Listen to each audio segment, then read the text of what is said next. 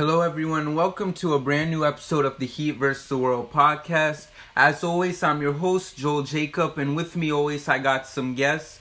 First, we got Miami Flash PE. Say what's up to the people, Flash. What's up, everybody?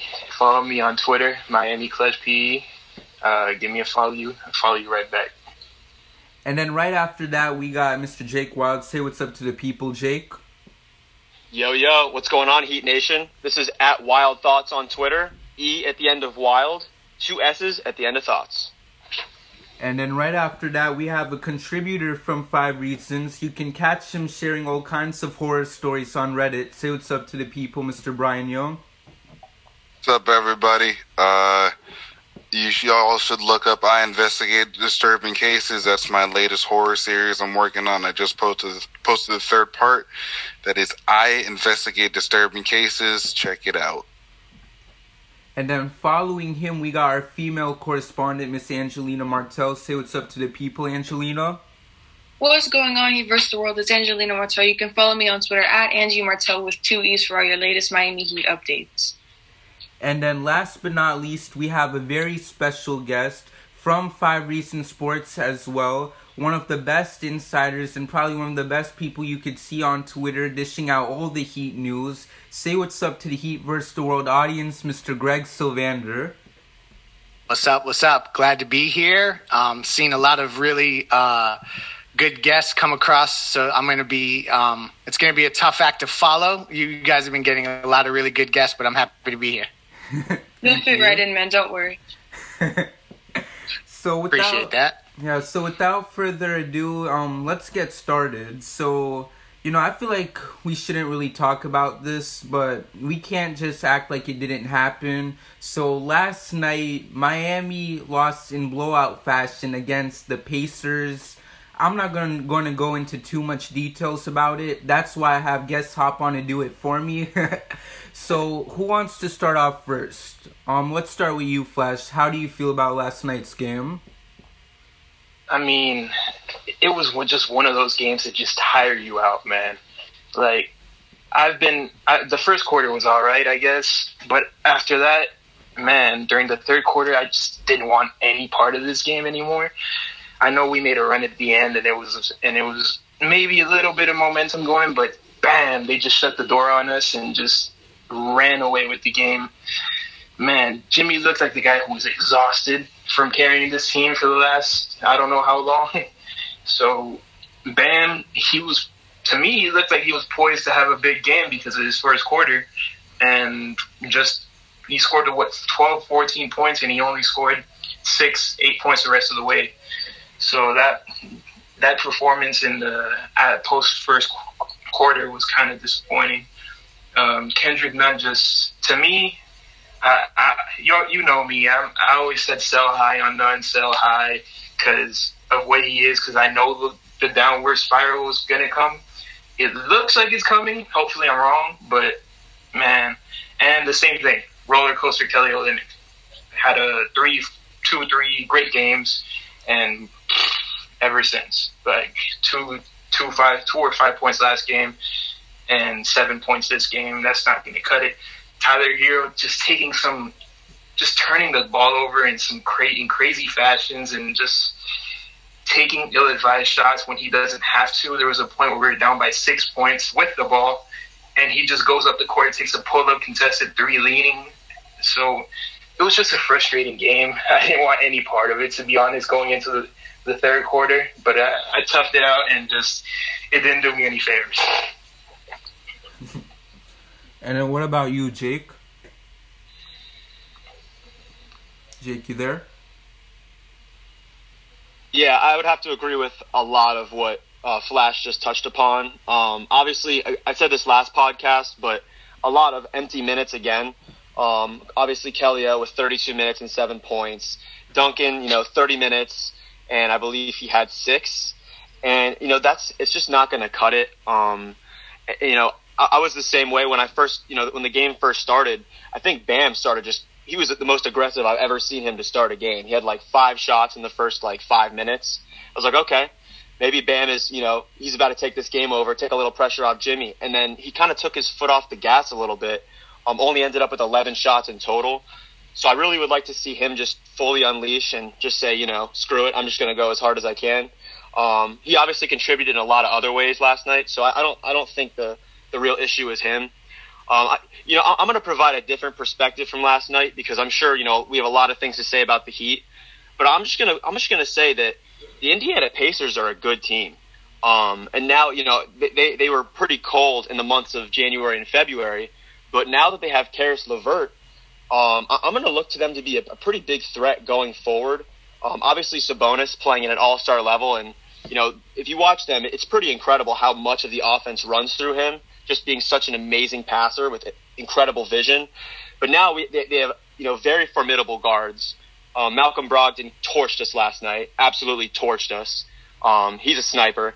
And now Karis LeVert, a guy that does kind of everything, along with Miles Turner, he's a stretch big that a lot of teams could use. I think he blocked 5 last night. They're just a good squad, and I think we caught them on the wrong night, and everything was clicking for them. So, I'm not going to take too many long-term conclusions from what I saw last night, but I will say I was a little bit disappointed with the way we were shooting, and it's kind of just continuing the trend of, all of the regression we're seeing across the board this year. Mm-hmm. Ryan, what about you? Yeah, so, my main takeaway was that, I think the offense obviously has looked bad all season, and I think that coming in, a lot of us would have kind of expected the offense to be a strength. When you have guys like Tyler Hero and Duncan Robinson and Goran Dragic, Jimmy Butler, Bam, you could go down the list of guys who, Jimmy Butler and Bam, their main thing, their main strengths aren't offensive strengths per se, but there's enough talent on this roster, enough shooting that I think we would have all expected this to be one of the better offenses in the league. And that hasn't been the case, but the defense has been really, really good. So it was a little surprising to see the Pacers score 137 points. But I think it's one of those nights where you kind of just have to throw your hands up and realize like these guys are all NBA players for a reason. They're the best at their craft for a reason, getting paid millions of dollars to do what they do. So there's just going to be nights where everything is flowing for these guys because, like I said, they are really, really good. I don't think that this is indicative of what would happen in, say, a series. The Pacers are an extremely average team, especially shooting-wise, and it felt like they couldn't miss from 3. They got a lot of dribble penetration from their guards and got to the paint, and it was just kind of curtains from there. I think the loss looks worse than it probably was on an average night. I think that once we play the Pacers again tomorrow, that offense is not going to be that good. I think going forward, this is more of a, indicator of what might happen if the Heat are playing a team with a consistently good offense, because I don't know if the Heat will have the firepower to keep up. But I'm honestly not too concerned. I think this was just a hot night from the Pacers, and the Heat almost scored enough to win any other game. They scored 110 points, given the bad games from other guys. So I'm actually not too worried. Mm-hmm. Angelina? Well, I just want to say this game gave me flashbacks to the Milwaukee game where we lost by 47, but that's besides the point. This game, like Jake mentioned, there were a lot of empty minutes considering Olynyk played 32 minutes and only scored 7. Kanan played 19, only scored 7. D-Rob played 31 and only scored 6. And on the topic of empty minutes, I want to talk about how bad our stats were, honestly. We shot 26% from 3, making 9 out of the 36 attempted. 44 from the field goal, 41 out of the 92 attempted. Those aren't stats you want to see coming from a team like this, considering the players we have that put up high stats for the team, like Butler, Adebayo, sometimes Robinson puts up great stats for the team on certain games. And, this isn't our team, and we know that, and we know we're going to learn from this mistake, and we're going to better ourselves for next time. And another thing I want to touch on is we finally saw Trevor Ariza. This is his first game in a Miami Heat uniform. He played 6 minutes, but got no points, no rebounds, and got 2 assists. But I'm pretty sure we all saw his first attempt at a shot, but we're not going to talk about that. That's the worst first shot in Miami Heat history. It's been over Wait, a who year. else was talking? Oh, Jake, what'd you say? Oh, I'm just saying, it's been over a year since he's touched the floor. So, Yeah, no, I'll give him that, honestly, but it was just like, I don't know, that was kind of funny. But another thing, with our stats and our record being 22-20, we're just over 500. The Hawks are catching up. They're on a 7-game winning streak ever since they fired their head coach, and so we got to step up our game for that, because I'm pretty sure they were just in like the 9th seed like not too long ago. They were 17-20 and now they're 21-20. Like, geez. But we just got to make sure we step up our game, because they're 1 game away from leading us in the 4th seed and taking our spot. But tonight they play the Lakers, so hopefully all goes well with that. And yeah, that's all I really have to say about it. And yeah, that's pretty much it. Mm-hmm. And what about you, Greg? How do you feel? I mean, you guys wrapped it up pretty good, but it's the shooting stuff, man. Like, they couldn't hit the broadside of a barn. 26% from 3 is awful. And it's just like, when you see the regression from all the 3-point shooters, it's a team that lives and dies by the 3. And right now they're dying by it in ways that last year they just they didn't, quite frankly. I mean, it's a situation where I think, to Brian's point earlier, like, it's not indicative of what will happen in a playoff series. I mean, when you think about Indiana, they swept the Pacers in the playoffs last year, and I think they beat them in all regular season meetings as well. I think they played them 3 times. So they had beat them 7 times in a row. And anybody who has followed Indiana, Miami throughout the years knows that that's not a series that, like, one team wins consecutive games 7, 8, 9, 10, 11, 12 in a row. It's a pretty even matchup in terms of like the win-loss stuff. So like the fact that the Heat had already beat them 7 times, the Pacers were due to beat Miami, but it's the way they did it. 58% from the 3, and then the stuff that we keep talking about with this team. If they don't fix the offense, I just don't know that they are good enough to compete with the top teams in the East, Indiana excluded. I don't see it fix the shooting. Mm-hmm. So, for sure, last night was definitely a hard game to watch, specifically because, Angelina, you brought up the Bucks game. For me, this was probably a worse loss than that, because, okay, we didn't lose by 47, but at the same time, though, to be down by like 31 at one point, and to have Jimmy and Bam both in the game, it was kind of hard to watch through that. I do have high hopes for this next game. Another thing that makes me feel better, and I tweeted this out last night, is this is all happening less than a week before the trade deadline. So I don't know if that does trigger any ideas for Pat, or if this inspires him to come up with any moves. But all I know is that there's no doubt that Pat was watching that game last night. So that's how I feel about it. And then moving forward, with trade deadline coming around, it looks like there is still a few names that are out there. So Greg, I know you have like all the scoop. We've been talking about it for basically every podcast episode that's out. Is there any name that reaches out to you as a possible target for the Heat? Well, they're active, but it's a situation where they're in this weird spot where the expiring contracts that they thought were going to be essentially just throw-ins into deals in order to bring back a high salary player. The players are actually ending up being vital rotation players like Iguodala and Olynyk. And so it's complicating matters because, like, although some of the names that we toss around, yes, like Oladipo for Olynyk, like, for instance, I'm just like throwing those 2 names out there. There's no question Oladipo is the sexier name, but like, can you really afford to trade for a high salary player now, and how do you make up for that? So I think that's what's kind of hurting the Heat right now, is they're trying to figure out packages that aren't going to completely strip the team of all the depth that they have. So kind of the guys that I'm looking at are some of the big men out there. I think that they're going to look at some of the stretch 4s. Harrison, I think the buyout market may be a bigger thing. And it's been really quiet, and I think that that's indicative of Greg, you there? Did I lose you guys? You got muted for a second. You're good now.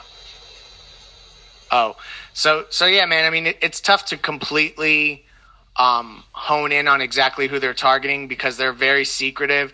But I think the usual suspects that you guys have heard in the media, the Spencer Dinwiddie stuff, I do not understand that at all. I think that's like I heard that they went as far as to check his medicals, and from my perspective, like I just don't understand why that would make any sense for this year. I think Boogie Cousins is still on the radar. I think Harrison Barnes is an interesting option, but ultimately I just don't know that they're going to sacrifice flexibility going forward. Oladipo is still, obviously a name. Greg? That's weird. Just to kind of... No, go ahead. I was just going to say, go right ahead. Kind of to go off of that, that's definitely what I kind of expected at this point. I just kind of wanted to bring up, the dilemma for this offseason and how that might play into the deadline, Greg. So obviously, kind of the elephant in the room is kind of the Duncan Robinson dilemma where, Joe Harris he just got a 40 or $75 million contract. And obviously Duncan isn't producing like he did last year, but you'd have to imagine he's going to try to command similar money. Sure. And if he gets too much less than Joe Harris, I mean, his agent, should be held liable because that's, Duncan Robinson is that level of player in the long term for sure. So that's why I really kind of wanted to see us, make a bigger move now. Obviously with the way the cap works, if we were to make a move now, we'd be able to sign Duncan over the cap. But once we sign him, it kind of limits the moves we're going to be able to make. Obviously I know Riley's big, grand scheme in the past, and even as recent as this past off season, has been to bring in a whale. And I think now, I guess my question to you, Greg, is: do you think that the whale dream is kind of over, or do you think maybe Riley's just planning something bigger in the long term? And I only ask that because I think you tweeted it yesterday. We're at the point now where if we don't really make a big move, we're pretty much locking ourselves into this core long term.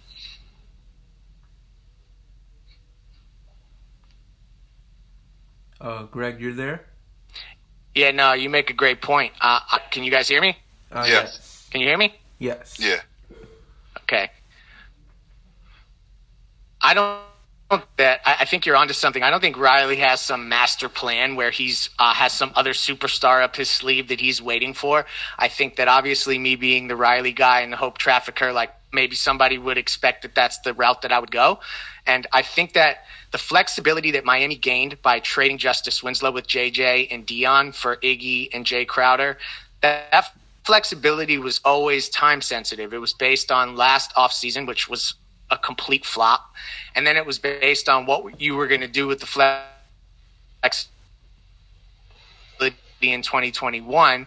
And so I think that there's been a couple curveballs that the front office maybe didn't anticipate. I think it's a good problem to have that Bam is good enough to command a max extension. I don't think anybody should get on that dude for taking that max extension. He was worth every penny. And I know the fan base was a little split on the timing of it, but the fact that he's good enough to get that is a good problem to have. But now we are at this spot, and you just hit on it, man. Contract. Are you really going to pay Duncan Robinson the way you paid JJ? And they've been reluctant to do that. And I just think that they're faced with a really tough call. Because Duncan Robinson's skill set is so elite, but at some point you got to ask yourself, if you don't have a. Greg, you're there? Okay. Yeah, it looks like the audio keeps cutting in and off. Keep going. Creator on the roster other than Jimmy and Bam is developing, but unless you get more shot creators. Mm-hmm.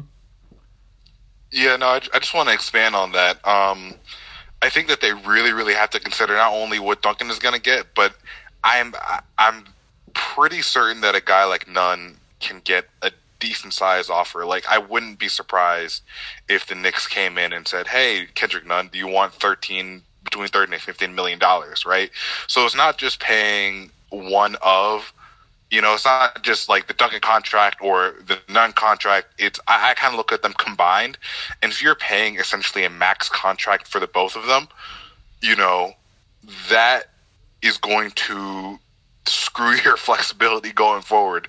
I know that they would have the same cap hold throughout this next season, but then that following off season, those cap holds, I believe, are going to be the value that you paid them, right? Which means that you can't really do much unless you're going to move them anyway. So I feel like it would make sense to just move them the year before when they have peak value. I honestly think that you can.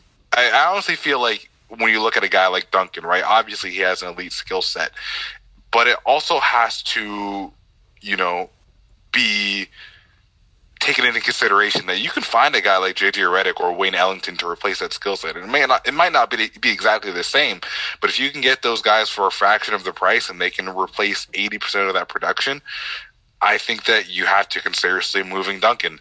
And with a guy like Kendrick Nunn, he's basically he's essentially just a scoring guard, which there's a million of in today's NBA. So I really, really think that you have to consider, can you get a facsimile of these guys for a fraction of the price, move a Duncan Robinson or a Kendrick Nunn, or even like Greg mentioned, you have these rotation guys that you don't necessarily want to move, but I think you even have to look at a KO who Jimmy loves and who I don't expect to move because of Jimmy's respect for him. But I think you have to say, like, can we move KO and bring in a Bielitsa and essentially be fine? Personally, I think the answer is yes. I don't know their feelings on it. I have no inside information. But I think that those things have to be a serious consideration is, again, can we move these dudes and find cheaper, similar production somewhere else? Yeah. You know what? Like, the Heat have struggled. Oh, great. Actually, if you really think about it, am I cutting out on you guys? Yeah. But I think I got. Did you say that they've been struggling without KO? No, that they've been struggling with this exact thing in terms of, like, when do you trade a guy and when do you keep a guy? You know what I mean? And, like, selling high has not been a strength of the franchise. And but when you're trying to win, it's very difficult to know the moment when you're actually selling highest and when that makes sense. And there's not a lot of teams actually that really do it and exemplify what I think the fan base want the team to do, because it's not an easy thing to evaluate. Yeah, I would agree with that as of late, but I'm looking at, I'm 24 years old. My entire life has been filled with moments where Pat Riley sold guys at the right time. Going even back to when I was a little kid and the Glenn Rice trade and being able to acquire Zoe. Yeah, Glenn Rice was a really, really good player, and his best basketball was actually after he left, the Heat for the most part. But, we brought in Zoe, and then, a few years later, we get D Wade. We have a nice young core, and Riley says, you know what? We need to bring in a star to complement D Wade. And a lot of people at the time were a little bit skeptical of us trading Caron Butler and Lamar Odom, and obviously, the Grant and picks, but, those two players, Butler and Odom, for good reason, were exuding potential. They were hot assets, and we traded both of them in a deal that ultimately brought, I believe, a 32-year-old big man at the time over here. And yeah, Shaq was still producing, but there were people that, were looking long-term and thought that this young core with Wade, Butler, and Odom, that could have dominated for a long time. And obviously, looking back, that was a no-brainer move. And I don't know if we win anything with that young core that we had at the time. So for me, it's a little troubling that now we're starting to see this trend that's kind of in reverse, where we're holding guys when in reality selling them high would be the ultimate move. Just looking at the Harden opportunity, I'm not in the details like you are, Greg. But my knowledge was that we would have been able to acquire Harden without giving up Jimmy and Bam. And to me, that's, that would be the most Pat Riley move ever. So it's kind of upsetting he didn't make it, but I know that, his grand scheme in whatever he has planned is going to be good. I just hope that we end up getting someone to bring in to complement Jimmy and Bam. So I do want to just jump in with the Glenn Rice and the Shaq thing, because a lot of people bring those trades up. I think the Glenn Rice thing, I don't know, I'm 23, I don't even know if I was alive when Zoe originally got traded, but we're talking about things like decades ago. Yeah, the league was different. The salary cap was different. Listen, I cried when Glenn Rice got traded for Alonzo Mourning, and I ain't even lying to y'all. Like, literally, I shed tears. I was so upset. I hated Pat Riley because he traded Glenn Rice. Glenn Rice was my favorite player, and I learned quickly to start trusting the dude. But like, there's a misconception out here, and this is information that Ethan Skolnick and I received directly from the Heat front office, is that they could not have acquired James package that they were willing to give, because the package, the name of the game for Houston in that trade. Greg, can you say that one more time real quick? I think the audio cut off a little bit. That last sentence.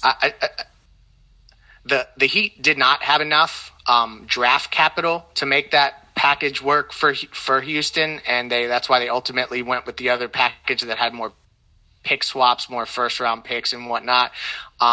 We received from a really high ranking Heat official that, like, if they could have made the James Harden trade, they would have made that trade. And so I think that just needs to be clarified and broadcasted as loud as possible. I just don't think there's another Shaq trade to be made at the moment. I think that they are absolutely willing to go all in on the Bradley Beals of the world. And if any other superstar becomes available that Jimmy would vibe with, then I think that they're still, that Harden stuff is way overblown. Mm-hmm. And then, moving forward, that's a lot of great points you brought up, Greg. So, like, real quick, I want to ask you a question that one of the fans wanted to ask. So one person wants to ask, what's more of a priority at the deadline? An upgrade at the 4 or an upgrade at the guard? From everything I've heard, it's an upgrade at the 4, although it may look at Ariza as a guy who can plug and play at that spot, and maybe they'll pivot to the court, but the backcourt's crowded enough, so I'm going to stick to what I've consistently heard, and that was they're looking for a stretch big next to him. Mm-hmm. And then another person wants to ask is, how willing are we to get rid of our assets to win right now? Like I said, if there's a Bradley Beal to be had, they're going to make the trade. If there's another superstar that becomes available,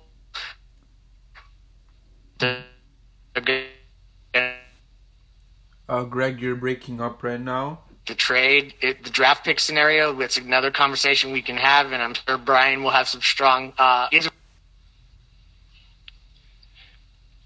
Greg? Can you guys hear me? Man, my internet looks like it's completely fine. When your thing pops up, it says that your bandwidth is low. I mean, I don't even know how to fix that. I do want to say one thing off that comment, Greg. So, for me, I look at this team as not. I don't really necessarily think we need a whale. I don't think we need. Yeah, of course, if we could get Zach LaVine, Bradley Beal, I mean, we're instant, finals favorites in my opinion. But for me at this point, I would not mind if we cashed in not all of our assets, but a good amount of them, and got a guy like John Collins, got a guy like Vooch. And honestly, right now, I'm not sure if we do have the assets for those guys, because I'm sure they're commanding a lot. But I'm thinking if we were to get either one of those guys that stretch the floor and, can create offense at will, that changes the whole face of the team. And guys like Bam, although he can score at a very efficient, very high rate, wouldn't really feel the pressure to go out there and take a bunch of shots. And he'd probably, if we had Vucevic or Collins, I could see him shooting like 65-70% from the field, and he would be eating. And I think, something like that could really make us a whole new team. And I know we've been linked to them a little bit, but is there any traction whatsoever with guys of that kind? Or do you think, we're just really trying to reserve these kind of moves for like later, maybe next off season? The Heat love Vooch. Greg? question about that. They might break it up again. Yeah. Yeah. Can you hear me clearly now? Yes. Now, yeah. Man, whoever has to We keep edit this, losing, man. that's a mess. But I don't think that they have enough draft picks to get that done. Like, Orlando would need a package that is just through the moon, and I just don't think Miami's going to go there. John Collins is an interesting scenario because, like, he's on the same kind of like Duncan Robinson rookie contract kind of situation. So maybe could there be a swap there? What do you guys think about a Duncan Robinson, John Collins type swap? I mean, I'd be fine with it. What about you guys? I love it. I love me some Duncan. I love me some Duncan Robinson, and I'll be sad, obviously, because I've been the biggest Duncan Robinson fan and apologist on Twitter, probably. But for John Collins, yeah, you take a swing at it. You can get another shooter somewhere, even on your own roster. You have Max Strus, maybe give him an elevated role. So I'd be okay with it. I'd be a lot more comfortable paying John Collins long-term big money, given his age and his ceiling. I'd be a lot more comfortable paying him that money than Duncan at this point, so I'd be cool. But you're also paying John Collins a lot more than you're paying Duncan Robinson, right? Yeah, you're probably paying him $100 million. It's a good amount more. Yeah. You're talking about near max money. Yeah, definitely. I still would pay it. I like him a lot. I think he'd be a really good fit here. Yeah, no, absolutely. I agree. I feel like Miami runs on Duncan. We all know that. But it's just the stats that, like, he's been putting up recently aren't really helping the team. Of course, like, they help contribute something to the team. I mean, every player has something to contribute, but I feel like with his inconsistent stats, considering how well he played last season and the stats he put up last season within 3-point percentages, rebounds, points, etc., I feel like John Collins would be a great, like, not replacement, well, yeah, replacement, but even if we weren't to get someone like John Collins, we would always have Max Strus as a backup. He's not as good yet, but he's getting up there. So it's not like we'd be left in the dust with no good 3-point shooters on our team. So, I mean, John Collins right now is shooting 37.5% from three, and last year he shot 40%. So, I mean, that's nothing to sneeze Even at. on limited attempts, he still can hit him, and you could trade for maybe like a Wayne Ellington. You know what I mean? To like replace some of what Duncan would, what you'd lose in Duncan shooting. Yeah, absolutely. I mean, I think there's been reports that the Pelicans want to buy out JJ Redick. So I mean, you trade for John Collins and then get JJ Redick, and I think you're totally fine with shooting. He is going to be expensive. Let's just say 100 for 4 years. That comes out to about 25 per. But let's say that Duncan is going to get his 20. You're only talking about paying $5 million more per year for John Collins than Duncan Robinson, and I think that's a no-brainer swap. Right, but the question here is you get John Collins, you sign him to that near max money, and basically the Heat are done with big moves after that, and you got to be okay with the core of Jimmy Butler, right. Bam Adebayo, and John Collins. You're right. The question is if the Heat is okay with that, and us as fans, are we okay with that? No, And- fans aren't okay with it. Yeah. I can already tell you that right now. They want more stars, more. Right, because that's it. You get John Collins, and that's pretty much it. Right. Yeah. So I mean, and that's the big thing, right? It's like, do we want to lock ourselves into that big three? But I mean, like I mentioned earlier, I think that they would already lock themselves into a roster if it's like Bam, Jimmy, D-Rob, and none. I think that hypothetically, John Collins is easier to move if you need to make, room. Whether it's, in free agency, or let's say some star becomes available and you need to trade someone, either to match salary or because, like let's just say the Washington Wizards are going to move Bradley Beal and they're like, hey, what do you have to offer? I think it's a pretty damn good thing to walk in there and say, we have John Collins we can give you plus other stuff. So I think that kind of is also where his value lies. But again, yeah, it's a lot of money, and I don't know that a trio of Jimmy, Bam, and John Collins would, compete with the best in the NBA. They'd be really good though. That's for damn sure. They'd be better than they are now. Yeah, here's another name that I've been screaming to high heavens for the last 2 podcasts is Let me scream it with just make the move for Victor Oladipo. Just I personally, like I've said this, I don't have any insight, obviously. It's a speculation on my end. Maybe Pat is usually that guy that makes a move at the deadline instead of a week or 2 before. So he's just looking at the entire landscape of the NBA before going for a Victor Oladipo trade. We know Victor Oladipo wants to be in Miami. We know that for a fact, the way he's been talking and acting and all the sources from Oladipo's side. And one thing I wanted to actually ask you about this, Greg, we know Oladipo to Miami interest, but how is it for Miami the other way around? How does the front office feel about Oladipo? So last year, Miami, the front office, I felt, was puffing their chest out a little bit, and Oladipo was like plan C. And I think if you ask them now, it would be a little bit different. I actually, my gut feeling is they actually trade for Oladipo by the deadline. I think that they have incentive to do that because they can't really rely on sign-in trades this summer, because if they sign and trade, they immediately are hard capped, and then they won't be able to retain Duncan Robinson and Kendrick Nunn even as their own free agents because they can't go over that hard cap. So I think there's incentive for them to trade for Oladipo now, and I think that is something that if I had to predict, if I had to put my money somewhere, I think Oladipo ends up in Miami by the line. Right. So Oladipo, I think he probably, people have been saying that.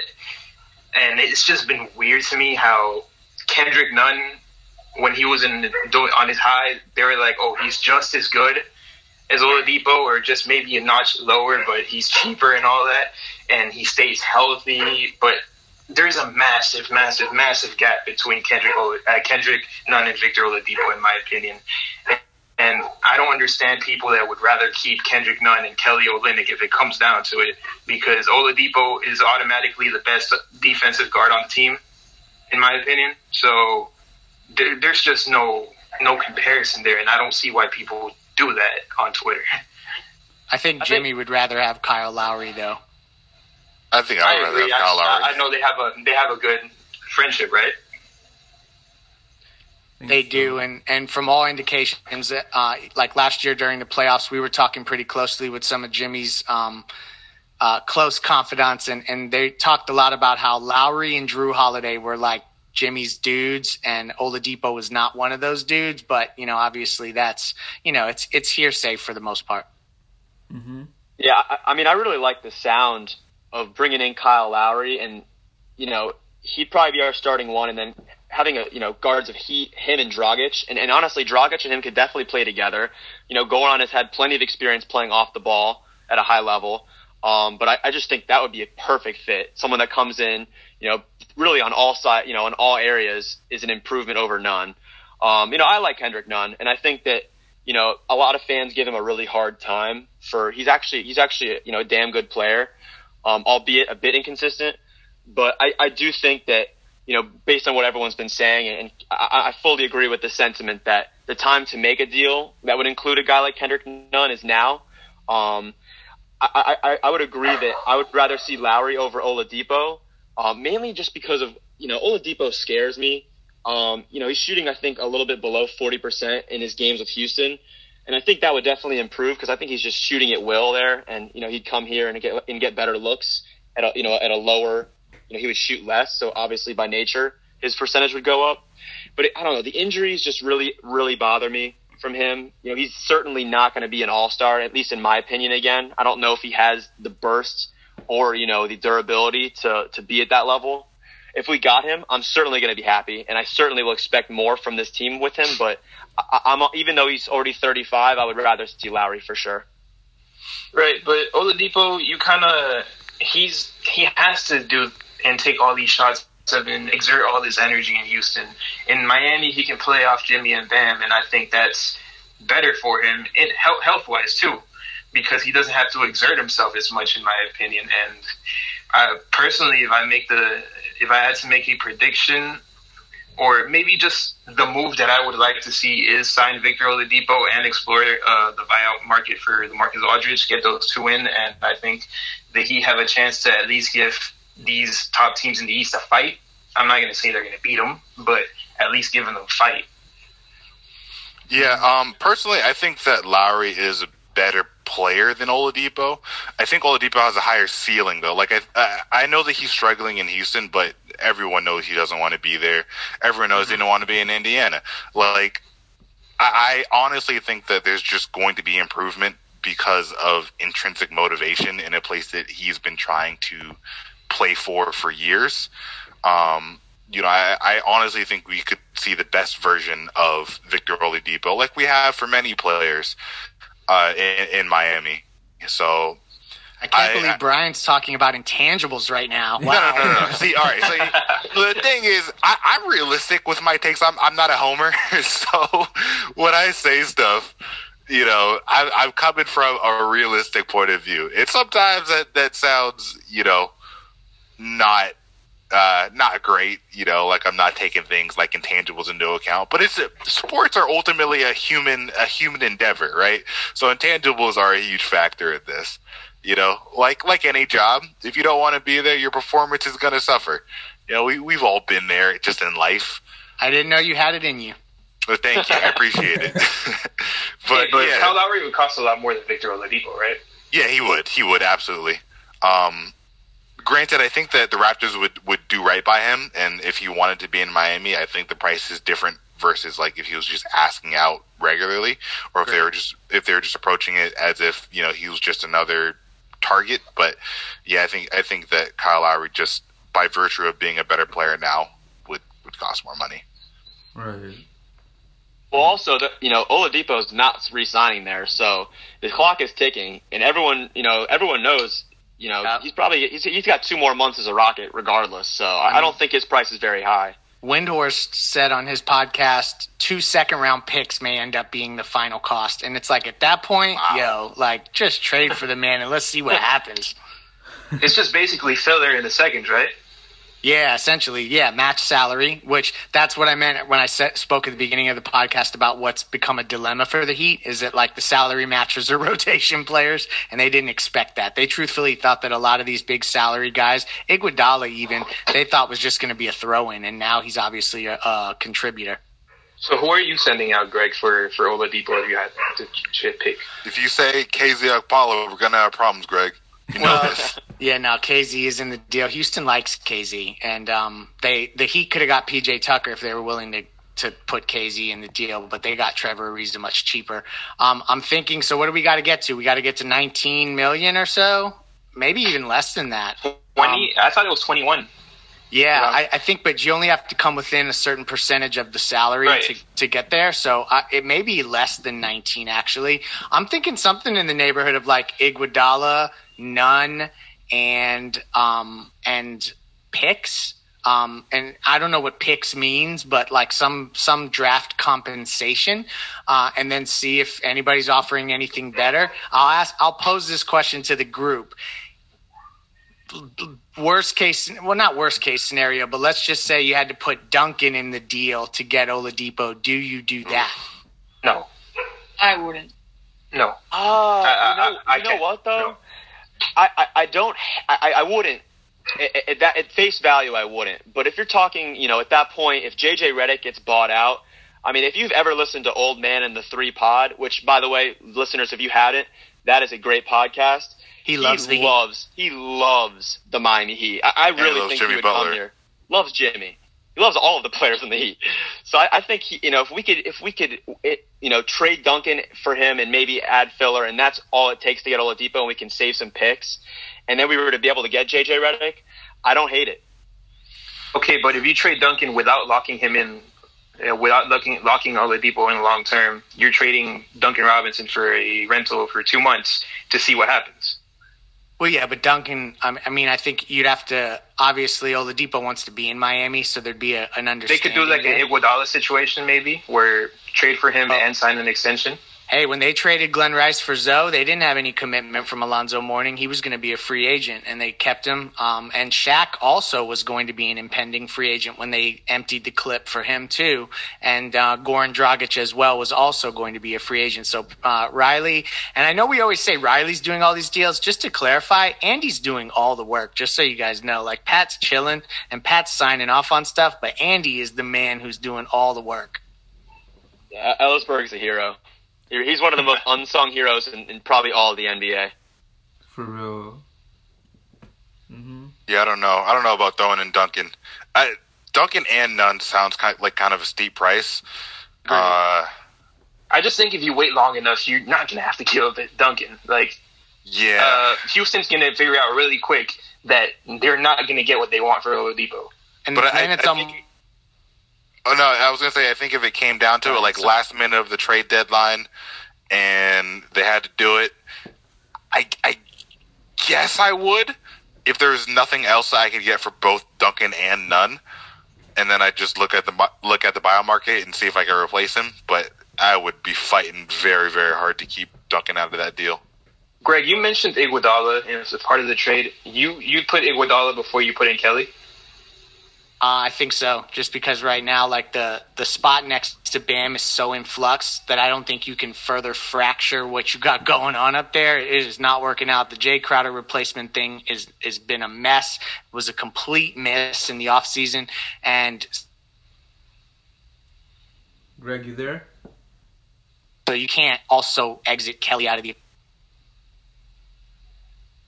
It's just a bigger hole to fill. I think, we have now Ariza can more easily fill Iguodala's role than he can Kelly's. And I said this in the last pod, but we would need someone to go next to Bam. We don't have the depth. I can't trust Chris Silva. And it's sorry to say, at times, I can't trust Achua in big moments. So at least, I think Precious is getting there. But right now, Kelly, I think, serves a bigger role. And if we were to get rid of Iggy, it's almost a little bit more replaceable for us. Mm-hmm. Right.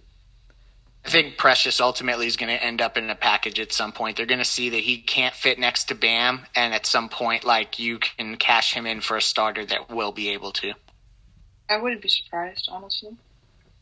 Mm-hmm. Feels like the first time they kind of missed on a pick in a while.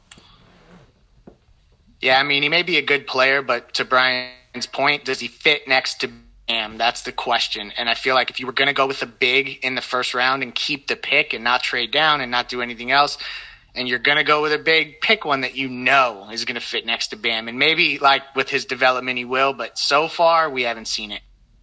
I think a big motive in picking him was Pat was looking at maybe some of the holes in the team, and he was thinking, okay, when Bam's off the floor, I want a guy that can switch. I want a guy that can do pick and rolls and keep that athleticism up. And he's similar to Bam. I mean, that comparison's undeniable. But as you guys said, long term, we didn't draft a guy to be a starter on this team. I think we drafted him for the short term need of another energy guy off the bench. I don't think we missed on the pick. I think that there might have been a better fit at that pick, but I still think his value will be there. And I think that, the hype of him still becoming a Bam-esque type player still will be there. But I do agree with the thought that he will likely end up in a package. And then again, even with trade deadlines coming up, if we were to pick up a new player, let's say we do pick up Oladipo, maybe Achua will play great next to him. You never know. It just takes a trade or to go to another team for a player to really gel well better with the players on that team, maybe better than their last, because they can learn a lot of different techniques and strategies that maybe they couldn't unleash with their other team, and they really play to their full potential and play their best basketball. Jimmy, he's playing his best basketball on the Heat rather than he was with the Bulls or the Sixers, so. Even Jay Crowder, we felt like he was a throw-in, and to your point, he was maximized in Miami. So all it takes is one trade. You're really right about that. Exactly. Thank you.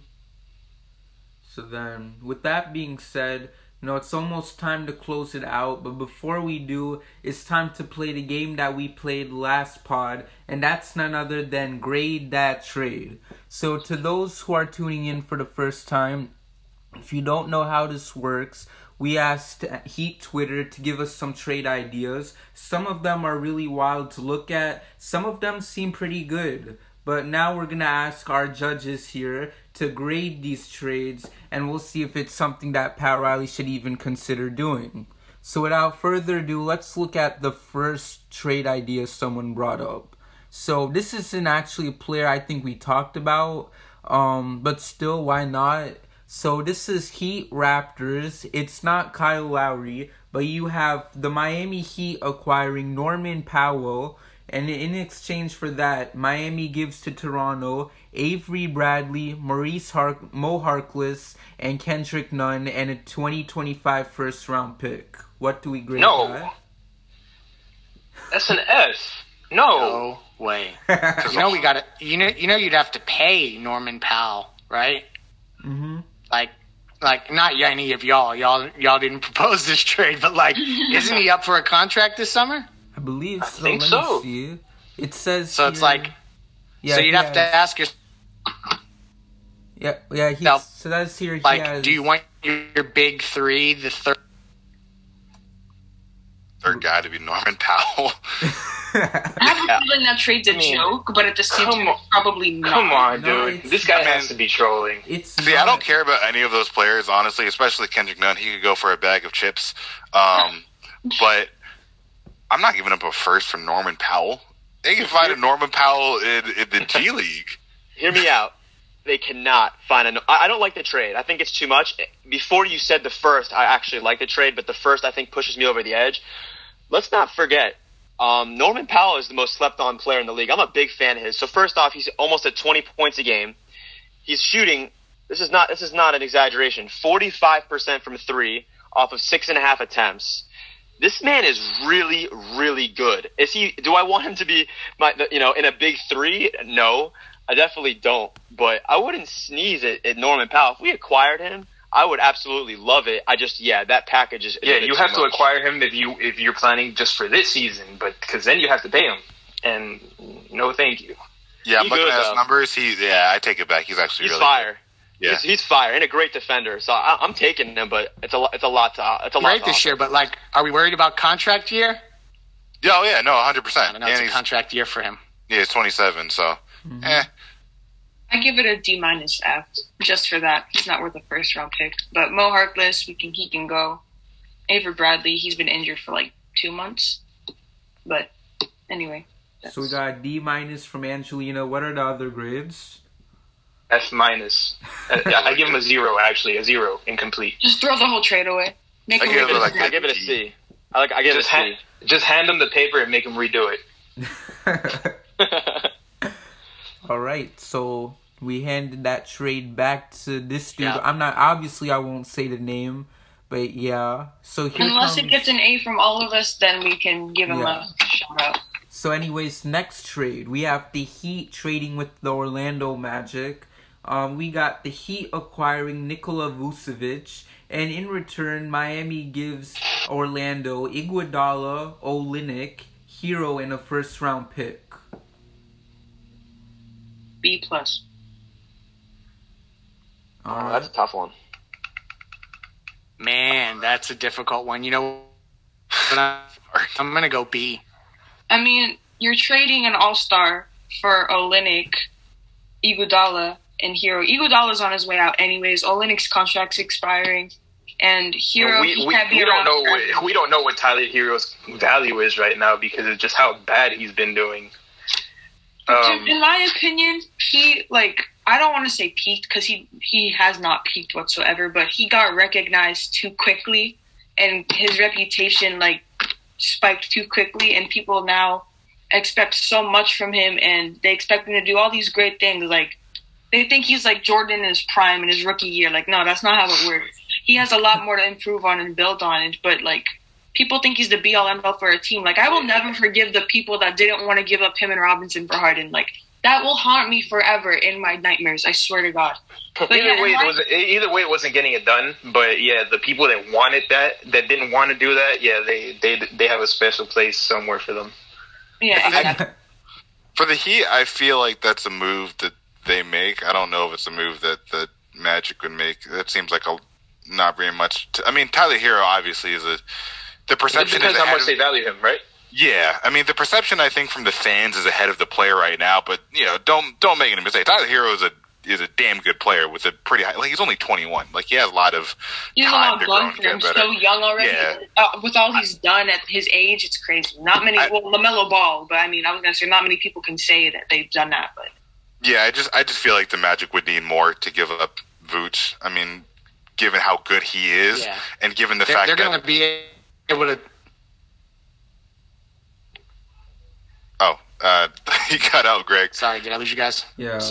My bad. I didn't mean to interrupt you. I was just going to say, I think the Magic, if they trade Vucevic, they're going to want a package that they can go brag around the league about, and I don't think that package has enough draft picks to brag about. Absolutely. Plus, like you have to consider that draft pick is going to be worthless if the Heat have Vooch. Jimmy, Bam, and Vooch is going to be a damn good team, and that pick is going to be somewhere in the 20s, and it's just not going to be all that.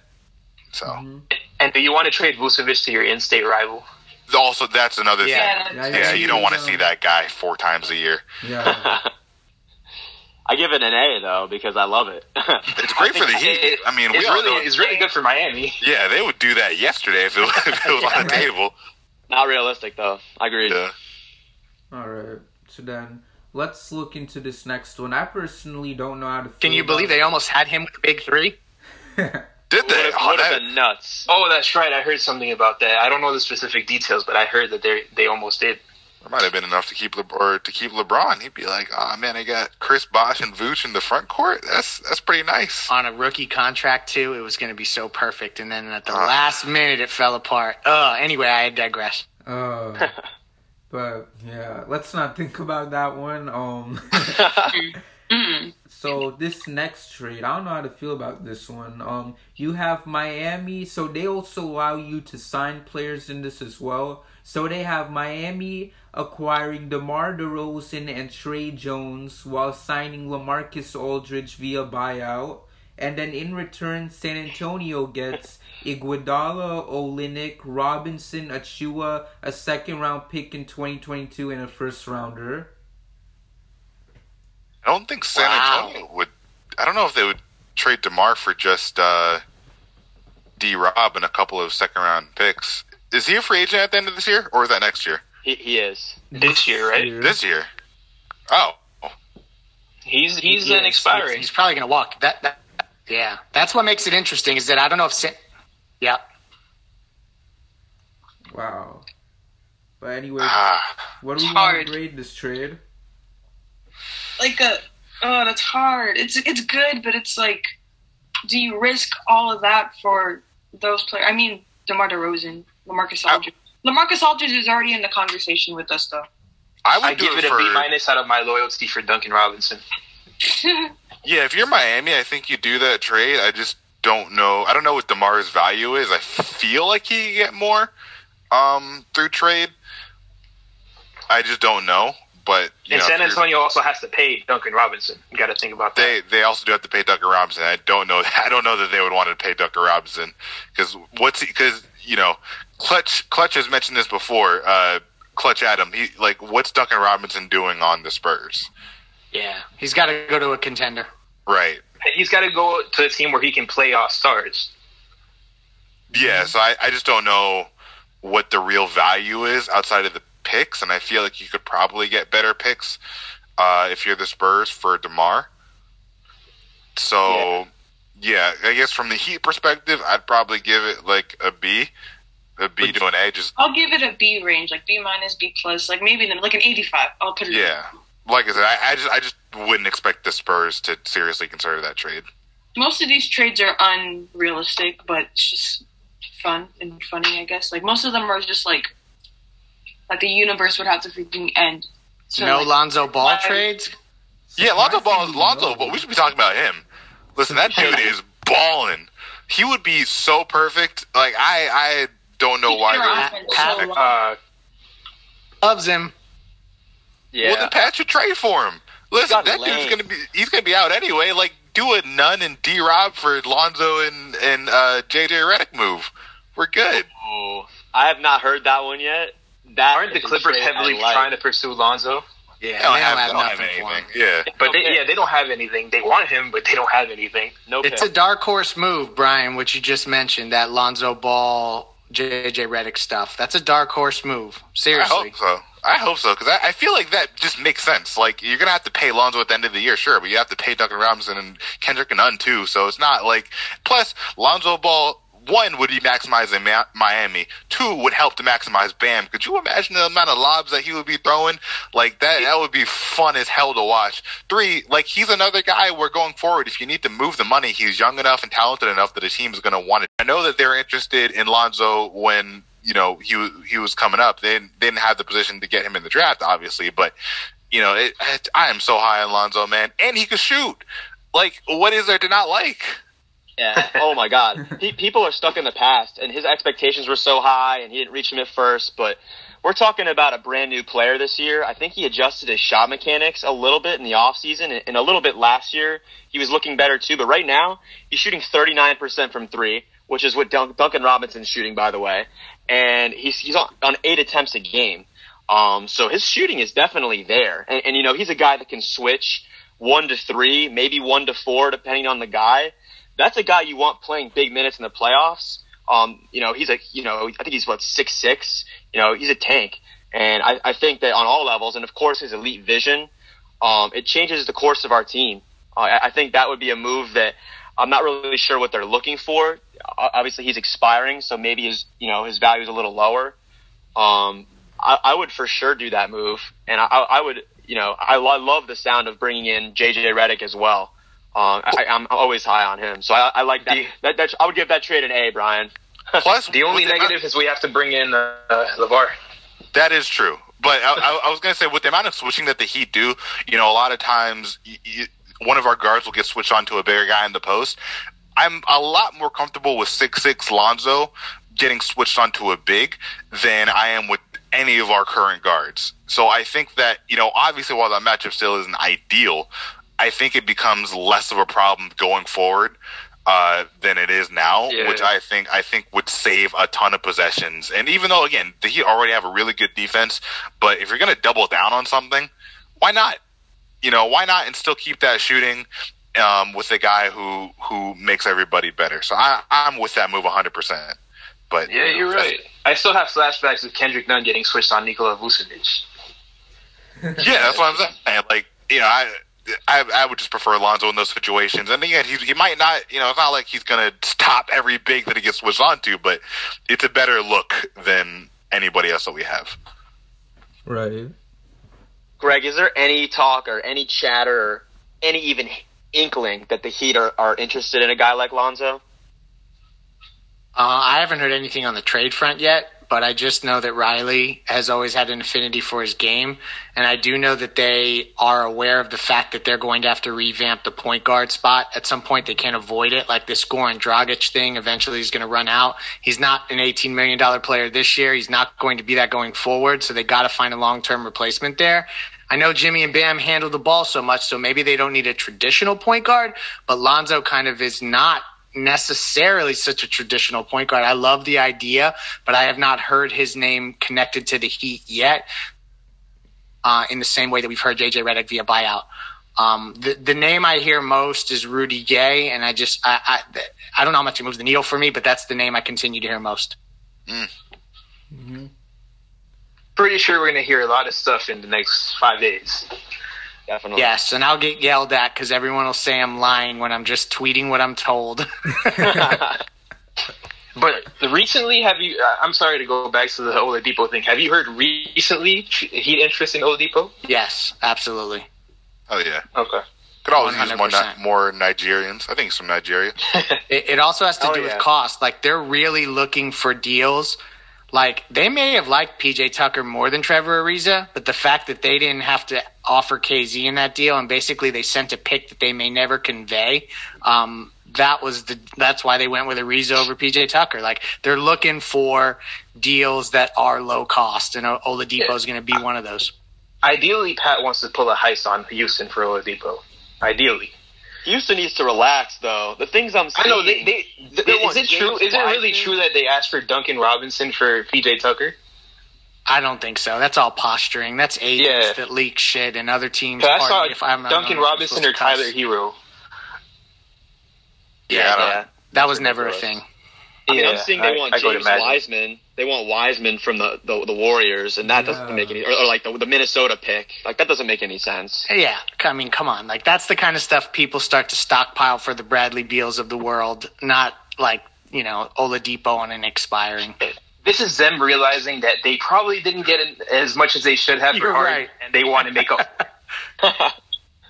That's probably what it is.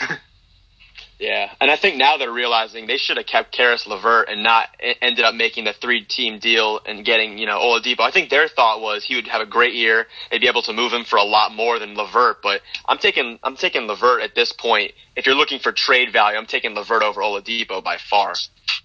Mm-hmm. For sure. Yeah, I like Karis LeVert a lot too. I still don't understand why Houston went ahead and they traded for Oladipo. Like, I mean, they literally got Jarrett Allen and Karis LeVert, and then they traded both away like that. I personally didn't get it. And I could be mistaken, but the Jarrett Allen move it wasn't possible to bring them both in. I don't know why I think that. Yeah, no, I think you're right about that. And the Oladipo thing is I think that they thought they were going to flip him, and I just don't think that the marketplace is there. It's a seller's market, and that just... Greg, you there? Oh, sorry. All right. Yeah, I said what I said, and then I just muted myself. Sorry if you missed it. I got you. So then... moving forward, I feel like we hit on a lot. Is there anything else you guys feel like we should talk about? MVP. MVP. Every time. We're closing every show with Jim VP. Yeah. Oh, yeah, I forgot to do that. Thank you, Jake. Yeah, I'm a fan of everything. I'm a fan of everything I see from like the 5 Reasons side of things, and you, Greg. But Ethan trying to throw rain on the party for Jim VP and trying to put Depoy in there. I don't know. Just let us have the fun, man. I think he's just trying to go for the more realistic award because like a 4 seed is probably not going to get MVP. Right. Yeah, I get it. I just want the fun. Ethan always kills the fun. Boomer. Classic. It's your boss. Whoa. I got a 9 to 5 too now. That's not my full-time gig.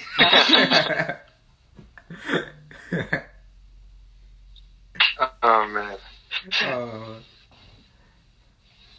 But yeah, man. Jim VP propaganda. That's always going to be the main thing for this pod moving forward.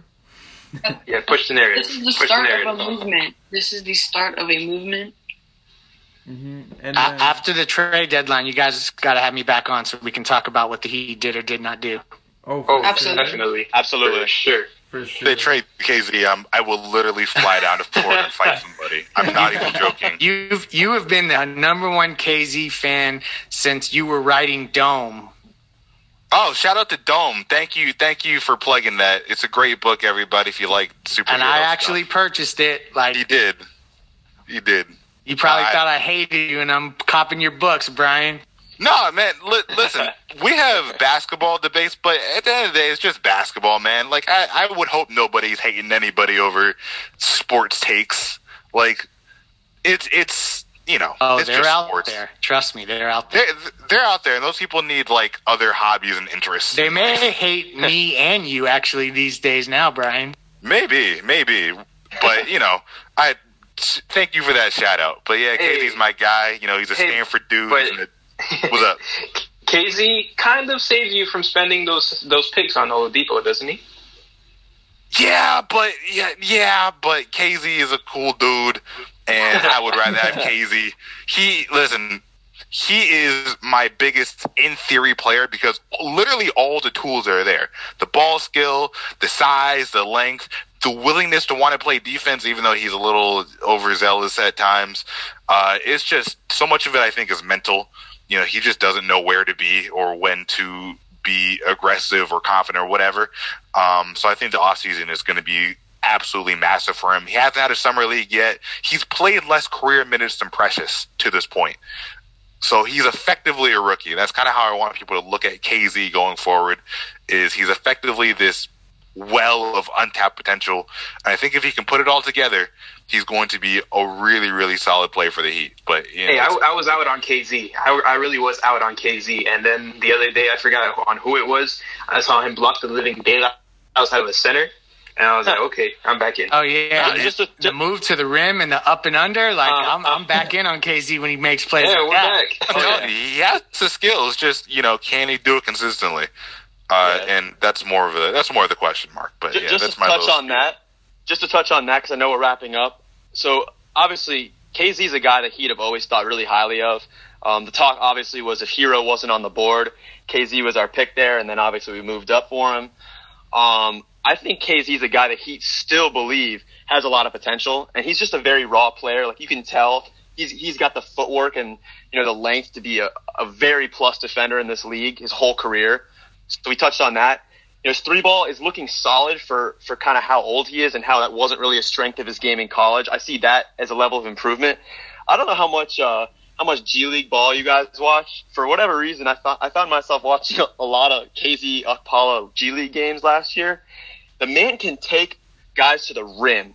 He can that's where the mini Giannis stuff I think kind of came from. Was he was just at will taking guys his size, bigger and smaller, to the rim and finishing either on a dunk or he's kind of nice and slithery around the rim. I still really like him, and I wouldn't want us to kind of give up on him and use him as a filler in a trade. Where you almost want to see him put his head down and go to the rim more often. And I think he's going to. At the end of games when he's in and it's not really a close score, I see him kind of trying to attack and impose his will. I think that when he gains a little strength and a little bit more, he gets the handle a little bit tighter. I do see him being a top finisher on the team. There's way too many times in meaningful minutes where you see him catch the ball under the rim and he automatically doesn't even look up. He goes to pass out. Yeah, it'll come. Yeah, it'll come. Hopefully. It's just he has to get that experience and a little stronger. He's a little skinny. So yeah. Well, who would have thought? KZ talks to end up high. Shout out to my boy. Shout out to Nigeria. Shout out to Stanford and the Bay Area and the West Coast. We call it the best coast. KZ MVP, something like that. KZ MVP. I like that. We're gonna start that movement. KZP. KZP. KZP. It rhymes. It's not KZ MVP. It's KZP. You're making him sound like Contavious Caldwell Pope. Yeah, that's what I'm thinking. KZMIP. There we go. Let's see. All right, guys. I gotta hop off. All right. Yeah. But this was a good pod. Yeah, so we're gonna close out soon. But one more thing, I want to ask you, Greg, one last question. Before we do head into the trade deadline, a lot of people have been coming after Pat Riley, saying, "Oh, Pat Riley's asleep," stuff like that. All this wild stuff. Is there anything you want to tell to the certain Pat Riley haters out there?